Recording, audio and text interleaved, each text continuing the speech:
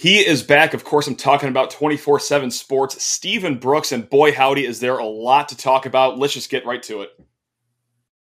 Our Locked On Spartans, your daily podcast on the Michigan State Spartans, part of the Locked On Podcast Network, your team every day.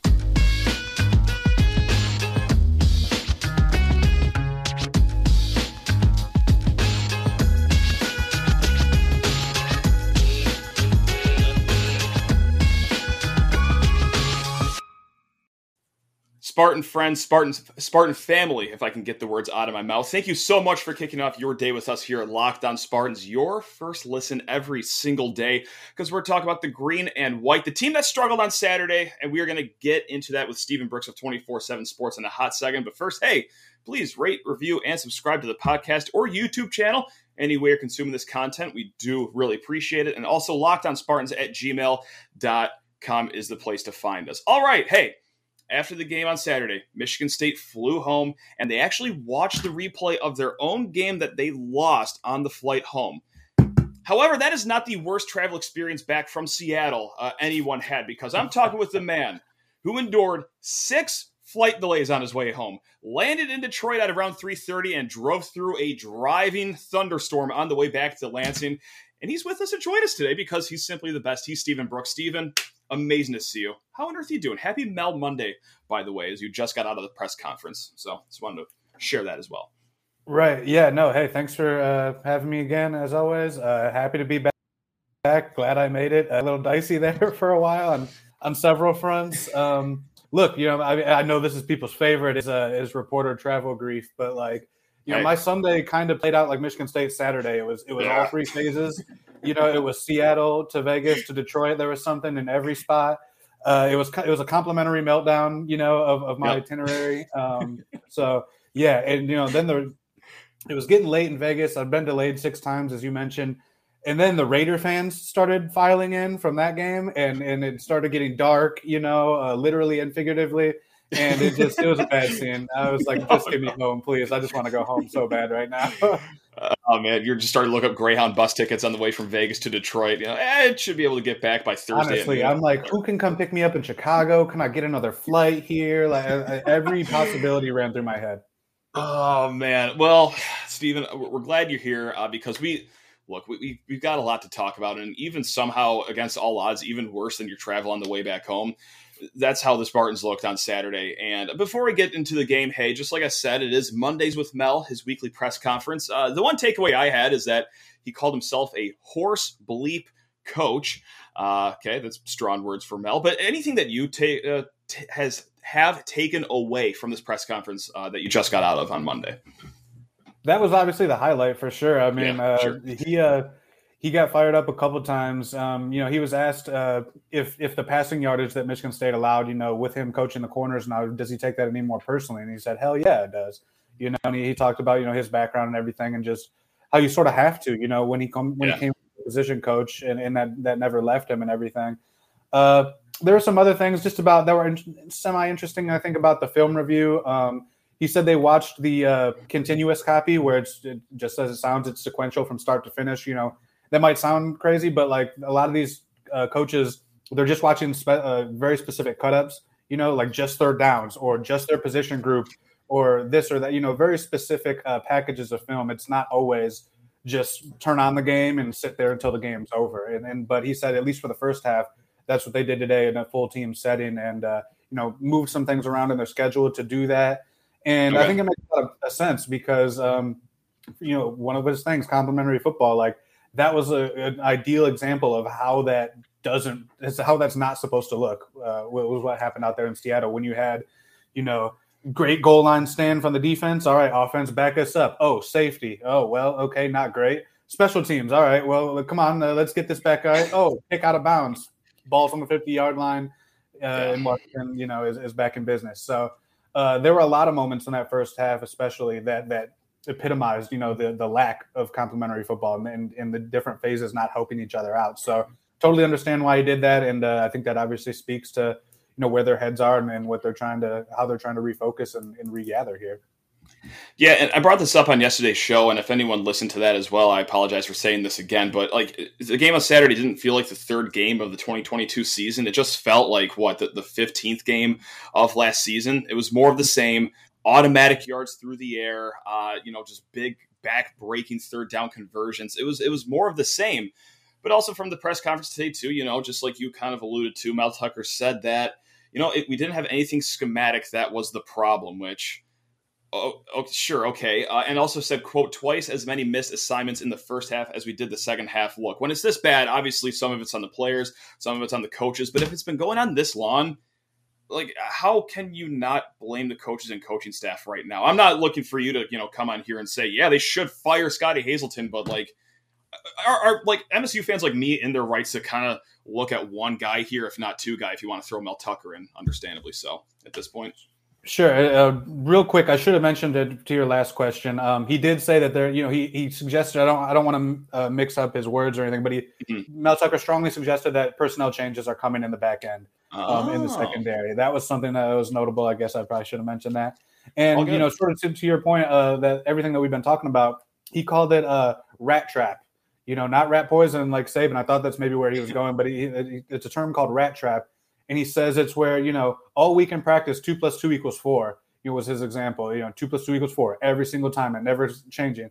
And then they went out in the game, and for some reason, 2 + 2 = 5 or 6 or God knows, Oklahoma. It didn't match up from what they were being taught and what they showed and executed in practice. And that part, I'm sure, as a coach, has to be frustrating. Anybody who's listening, who's done any type of coaching, especially at the youth level, I'm sure can relate to that. And rat trap is his word for that. And that correlates, too, to what he talked about after the game that I know we took a lot of grief for. And as soon as it left his mouth, I knew it was going to be received wrong. I knew what he was saying, and, we can get into that. But when he talked about inches, death by inches is a phrase he used a couple times in Seattle. Mentioned it again today. And, of course, that harkens right back to Mark D'Antonio and some of the struggles later in his tenure, because that's a phrase he used a lot. That's what he's talking about, though. It's not. He didn't see an all-encompassing just meltdown, like it just across the board failures.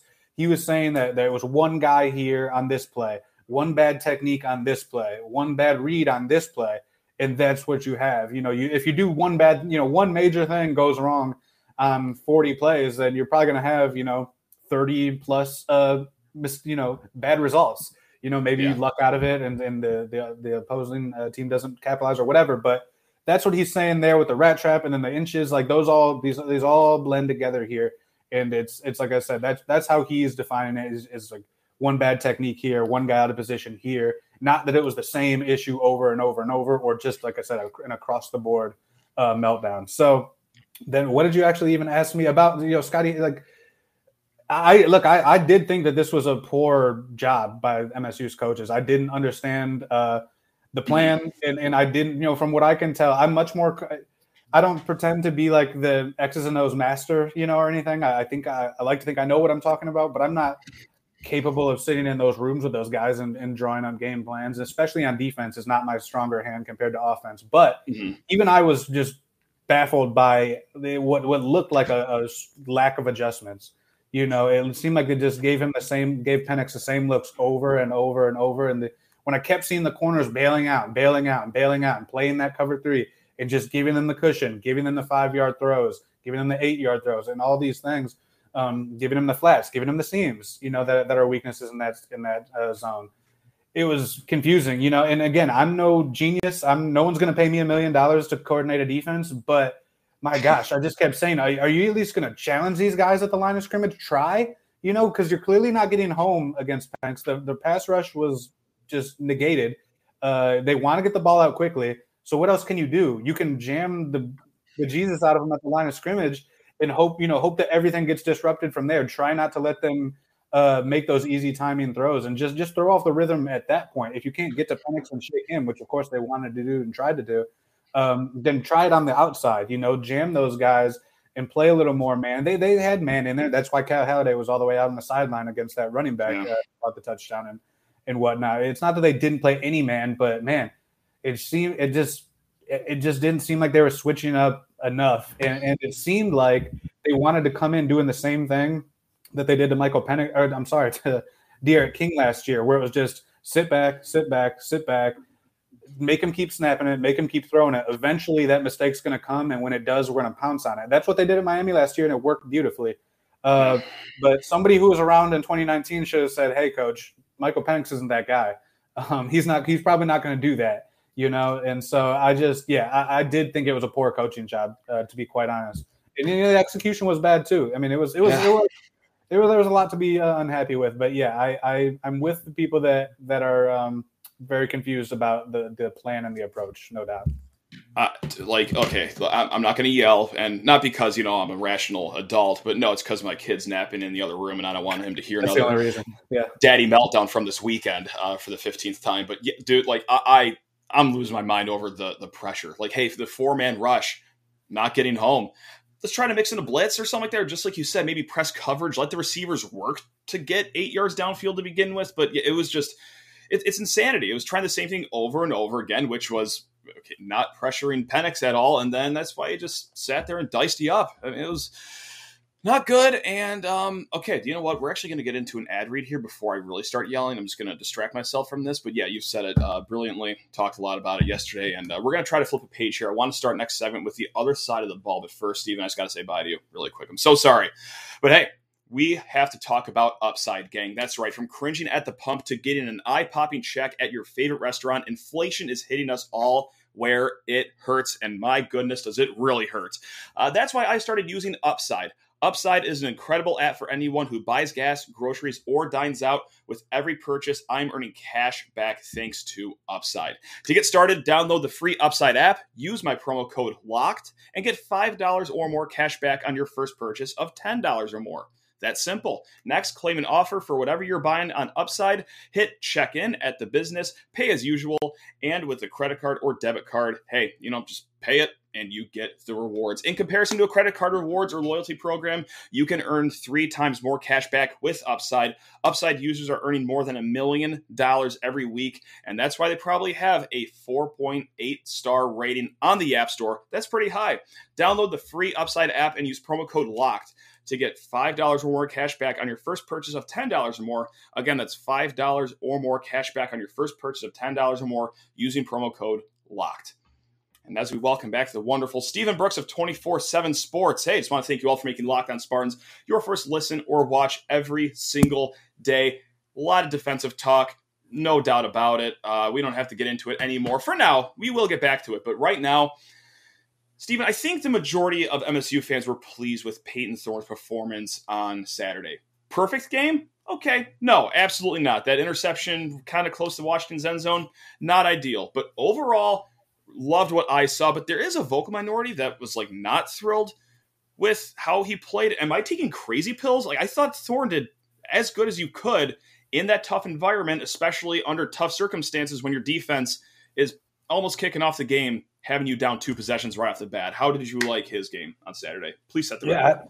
I thought he bounced back in a big way. And okay, as you said, I mean, the grittiness, though, that's what stands out to me. And, whatever, you can make of that what you will. But I thought he played tough out there.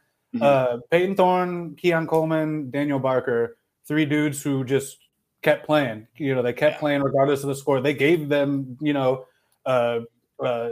snowball's chance in hell, at the end there to actually make something happen. I think I just misused that phrase, but those 3 guys kept playing until the end. He gave you some faith. Yeah, you knew what I was saying.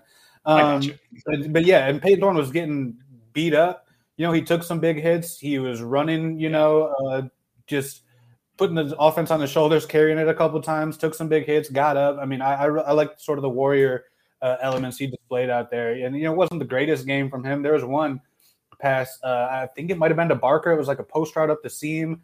Whoever it was, the receiver was wide open. And watching it live up there, I thought it got tipped.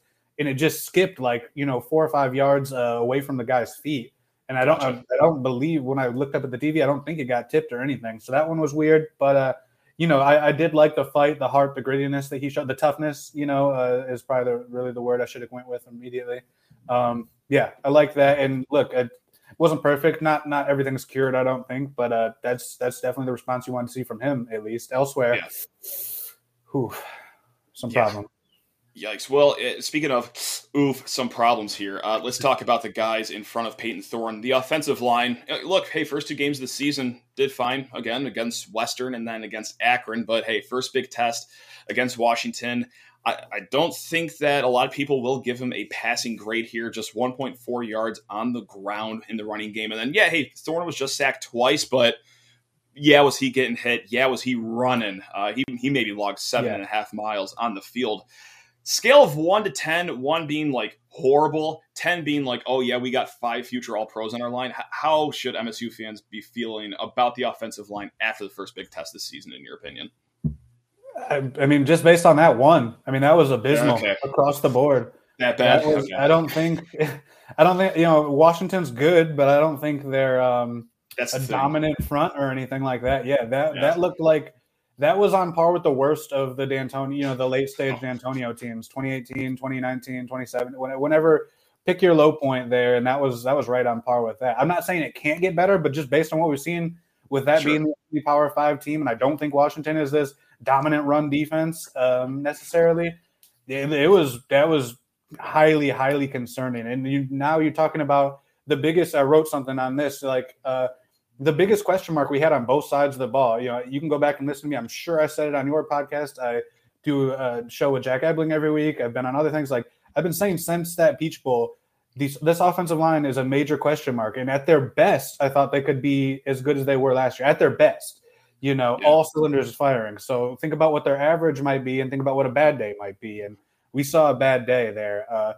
I think the backs are solid. I think Jarek Broussard was in outer space kind of for most of that game. He didn't seem to be in the right frame of mind. But Jalen Berger, I think has proven some things. Has looked pretty good this year. I'm not worried about that position, but they got no help. They were helpless. They were helpless out there. There was nothing that those running backs were going to be able to do with that blocking. I mean, it was snap, boom, plays over like right away. No running lanes. Yeah. Guys in the backfield. Offensive linemen getting pushed into the ball carrier, into the backfield. It was not good. And as you said, the 2 sacks don't tell the story at all. Peyton was under duress quite a bit throughout that one, and it's troubling. Let me tell you this: Kent State. I actually just closed the things before I got on here with you, but Kent State ran for like 140 yards on that team. Kent State of the MAC. And they're a solid. They're a pretty good MAC team. I'll give them that even. How about this? The next week, Portland State FCS program hasn't had a winning record. Finished with a winning season since 2015, doubled Michigan State's rushing output. And look, you can say the early deficit and this and that, they went away from it a little bit, but they never had anything going, even before the deficit got out going. You know? And they're never going to completely go away from it. I heard a lot of people saying, why is Jay Johnson calling runs? Like, have you not watched this program for the last 2 years? Like, they're never going to go away from it completely. And you can't. They're not built to, first of all, just go Mike Leach on them and throw it 60 times. They're not built to do that. They're not comfortable doing that. And it's just not – you cannot just completely abandon the run in any really offensive system that's outside of that air raid type of stuff. You have to at least sprinkle it in to keep things interesting. Even if you're going to get stuff for no gain, you have to keep sprinkling those in, or else you're putting yourself really behind the 8 ball. So I don't know what people really thought there. You cannot just abandon. Can't go into the second half and say, guys, we're not going to run it once here. We're just going to air it out. And it seemed like everybody in my Twitter mentions wanted that. And I'm like, no, you just can't do that. So, but yeah, to bring it home, the offensive line is, until proven otherwise, a major, probably, potentially, I guess I'll say, crippling concern, because I don't see them being able to, it's got to be much better than that to have a shot against anybody decent in the Big Ten. It's got to be much better. Yeah. In what they did Saturday, I mean, even pick whoever you think's the worst team in the Big Ten. I don't know if that'll get it done against them. So there's it's a tough deal, and it's, like I said, it validated all of our preseason concerns, which I think is disheartening on the offensive line and the defense with the secondary. The two main things everybody was worried about showed up as major warts in this game. Okay, well, that went even worse than I ever thought it could, because usually, hey, I'll say something, maybe it's a little overreactionary, maybe it's a little too passionate, emotional, if you will, and then you always kind of bring me back down to earth. I didn't think the offensive line played good, but wow, to hear you say it's a 1 out of 10 jarring and that it wouldn't work against, we'll call them Northwestern for the worst Big Ten team, whatever, Nebraska, if you will. Oh boy, but you know what? Hey, you don't sugarcoat things, you shoot us straight, and you're not a hot take artist. It's truly what you mean, and you are a master of grading kind of the trenches, the big boys on the offensive line. Like that's kind of your bread and butter, isn't it? You're a big offensive line guy, if I remember correctly. You've got to be, I think, but it just you learn so much about a team. They tell you so much, and it's just, I guess I don't set out to be, but think about when I started covering this team again, Matt, 2018, and that rash of injuries. Every week, every series was a new 5 out there for this and that reason. I've just seen so much bad offensive line play, and last year there was a guy who was able to cover up for some of those mistakes, and basically every other season there really hasn't been, and it's affected this program. So they're a long way off from being where they need to be at that position, and it's the hardest position to sort of regrow and redevelop. Your depth and everything. You can't just sprinkle some water and overnight you have something. So I guess I think it's partly a product of just of my job. I just think that they've underwhelmed up front for quite a while now. And you've seen some things too. So there's no wonder why your opinion's so respected, especially when it comes to offensive line play. Because you've weathered a few storms here, not just on your flights home from Seattle, but watching the trenches here in East Lansing here. Steven, I got some overreactions that I want to bounce off you in the next 7. We're going to start with what's going to go on this Saturday, actually. But first, I just have to say goodbye to you one more time. It pains me to do so, but it brings me joy to talk about the fine folks at Acre Pro Midwest Farm Group. That's right. When it comes to land sales, it pays to have experts in your corner. Acre Pro Midwest Farm Group are your local farmland specialists. With decades of experience in Corn Belt agriculture, no one knows the market better. Whether you're doing a 1031 exchange, expanding your operation, or selling a row crop farm, your local Acre Pro agent will walk the land with you to ensure the deal is done right.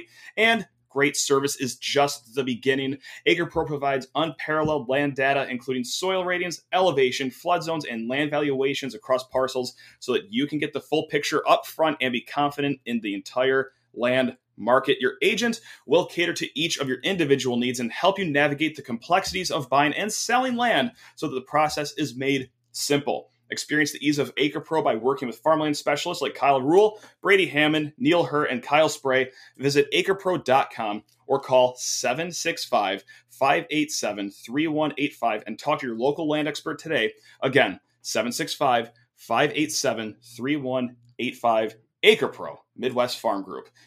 And as we welcome back Steven Brooks for one final segment here on today's show. Hey, thanks again for making us your first watch or listen. Now, Steven, big game Saturday. It's against Minnesota. Depending on what time of the day you look at a sports book, MSU is either a 1-point over or 1-point underdog or 1-point favorite. It's going to be a close game in the eyes of Vegas. So with that said, everything that we saw, bad offensive line play, the defense, it's a home game against Minnesota, a team that's played 3 high school teams so far. Overreaction or proper reaction, Steven? Is this a must-win game Saturday for Michigan State? I mean, because I kind of think it is. It might be. I know. A loaded question. It really is a loaded question. I mean, oddly enough, it's not a black and white answer, but I mean, if not for nothing, for the fan base, you need to win this game. You need to win the game for the fan base, at least. Right, yeah, for the vibes and everything, and then everybody's emotional state. That's tough. I don't know about must win. Like, I'm always very, very cautious about those. And then going out to Maryland next week, I might go there. I might say that is if they lose to Minnesota, then going out to Maryland and as an East opponent, maybe that is. But I don't know. I guess I wouldn't say. I'm leaning no. Very big game, very important game. Sure. But like must win for this or that reason. It's too early for me to say that, especially in them being a West team. They're a good team. I picked them to win the West, so yeah, right on. See what happens there. Sure. But there's some concern stuff covered. As a running back, runs physical. Mel said he loves the way they play football today, and Ibrahim's a big part of that, just bringing that physical element. They have an offensive line, especially a really good center that's going to come in and try to be what Michigan State wants to be. Michigan State's still defending the run really well. It's one thing they haven't really given up much at all. So I still think that'll be a nice thing for them. But Tanner Morgan's a 6-year quarterback. Say what you will about him, but dude's a veteran who's played a lot of football and is going to see some things, I'm sure, that he can take advantage of in the back end. On the flip side, they just lost their top receiver today. Right. Don't have the full guy's full name in front of me. Some Alt Bell, I want to say. Autumn Bell. Autumn something Bell. Yeah. Yeah, sure. Number one receiver for them is out for the year. So obviously that's going to be a plus for Michigan State with them kind of reeling right now. But, I mean, yeah, must win. I wouldn't go that far, but okay. Got to see this offensive line bounce back if they're capable. But I wouldn't, after last week, I got to see it. Yeah, and like the reason I'm in must-win mode is, okay, well, first and foremost, you guys know me. I can get a little jumpy here on this side of the microphone, but also, like, it is what happens after the Minnesota game. If you can't beat Minnesota at Spartan Stadium, okay, we're going to hit the road to College Park to play Maryland, a team that likes to throw the ball all over the yard. And then, it's just Ohio State after that, and then Wisconsin after that. So, like, that's where I start to get a little worried, is who's on that back end.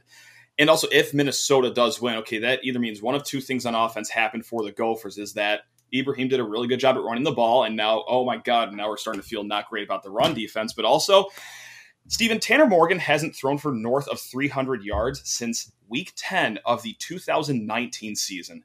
If you let Tanner Morgan, without his best receiver now, throw the ball all over the yard at Spartan Stadium, it's about to be DEFCON 1 over here.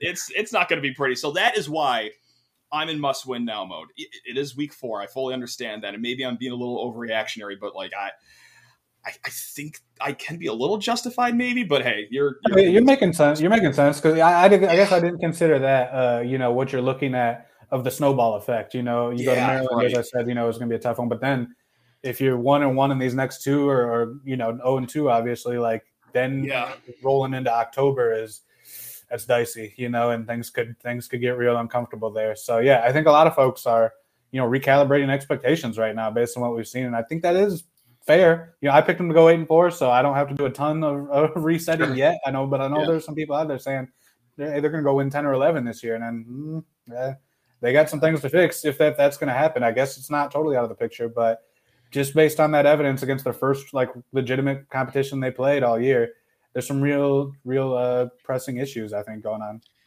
No doubt. And hey, the opposite of a pressing issue here, and this is what we'll end the show on, hey, I'm going to hit people with the left hook of bad news, talking about it's a must-win game Saturday, but also, hey, let's talk about this right now. Overreaction or proper reaction, Steven? Keon Coleman, day 1 draft pick in the future? Let's talk about it. Let's speak it into existence. First of many 100-plus receiving yard game on Saturday, and just looked like the guy in stepping in for, obviously, Jayden Reed, who's out. Keon Coleman, day 1 guy, and if so, are you talking top 10, or is he just 1-1, the first overall guy? Talk to me, Steven. You're tempting me here. I have to go overreaction for now. Oh. Ask me again at the end of the year, though, or something. Look, okay. I'm all aboard this. I've been at the front of the line on the Keon train. You have. I do think this was a very promising thing for him. I mean, he was. I mentioned him, Thorne, and Barker earlier. He's at the top of that list, though, in terms of just dudes who just kept competing, kept playing, kept trying, kept going hard. And he was their only real option, early on. Barker got involved a little bit more late, but early on, he was the only one able to get them out of a rut there. And that's what you want to see, especially when Jayden Reed, you're most proven. I don't even know if we can say best.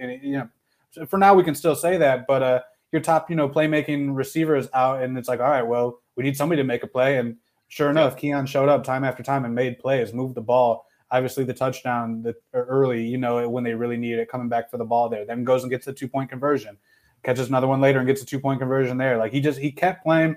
Day 1 tools, day 1 measurables, all that. And this was a step toward becoming that day 1 pick, I think, for sure. I think this is a game that we'll look back on and say, there was an important moment in his development. Again, he was the guy who had to be the guy, and he was for the most part. I'm not going to put all the offensive struggles on him, obviously. There's a lot going on there, but when they turned to him, he showed up for the most part on the road in a tough environment like that. And that place got loud. It was not packed to the brim I think it would have been nice to see, but it got loud. Those overhangs on each side really trapped the noise very well there. But yeah, the dude is coming into his own. This was an important step, I think. In that last third or fourth down, whatever it was, they threw it to him on the sideline at the end of the game. He walked right off and slammed his helmet down the field. And I love to see that. The guy was out there competing. The game was over, but the guy was out there trying his tail off. He was competing all the way through. And for as much as you can, marvel at his just physical traits and everything, the measurables, the leaping, the speed and strength and all of that, I hear time and time again, like this guy's one of the hardest workers they have. And I wouldn't come out here and tout that or anything, like if it was just propaganda, but like I hear it from players, from coaches, like from multiple angles consistently that the guy like works to be great. So when you match that natural talent with that care factor and then compete level, you know, that he showed out there, and I think him slamming the helmet, like it's I thought it was a good sign for him. Like the dude cares. And so, you know, I think the sky's the limit for him. Absolutely. Day one pick in the cards one day probably, but I just can't go there yet. That's fair. That's fair. But hey, at the end of the day, we're ending this show on a high note. Keon Coleman has that dog in him, certified by Dr. Stephen Brooks over here. That's what I'm talking about, man. Stephen, as always, appreciate your generosity, your knowledge, and more importantly, your time, as you're probably jet lagged as all hell. But hey, man, you're the best. I love you. The people love you especially. So thank you once again for joining us here on Monday's show if you're watching on YouTube, Tuesday if you're listening on the podcast. So you're the man, Stephen. Absolutely. Talk to you guys next week. You got it. All right, guys. Hey, you already know we're going to be back tomorrow, the day after that, and the day after that. Keep it tuned here, Locked On Spartans. Enjoy the rest of your week. Love you all. Go Green.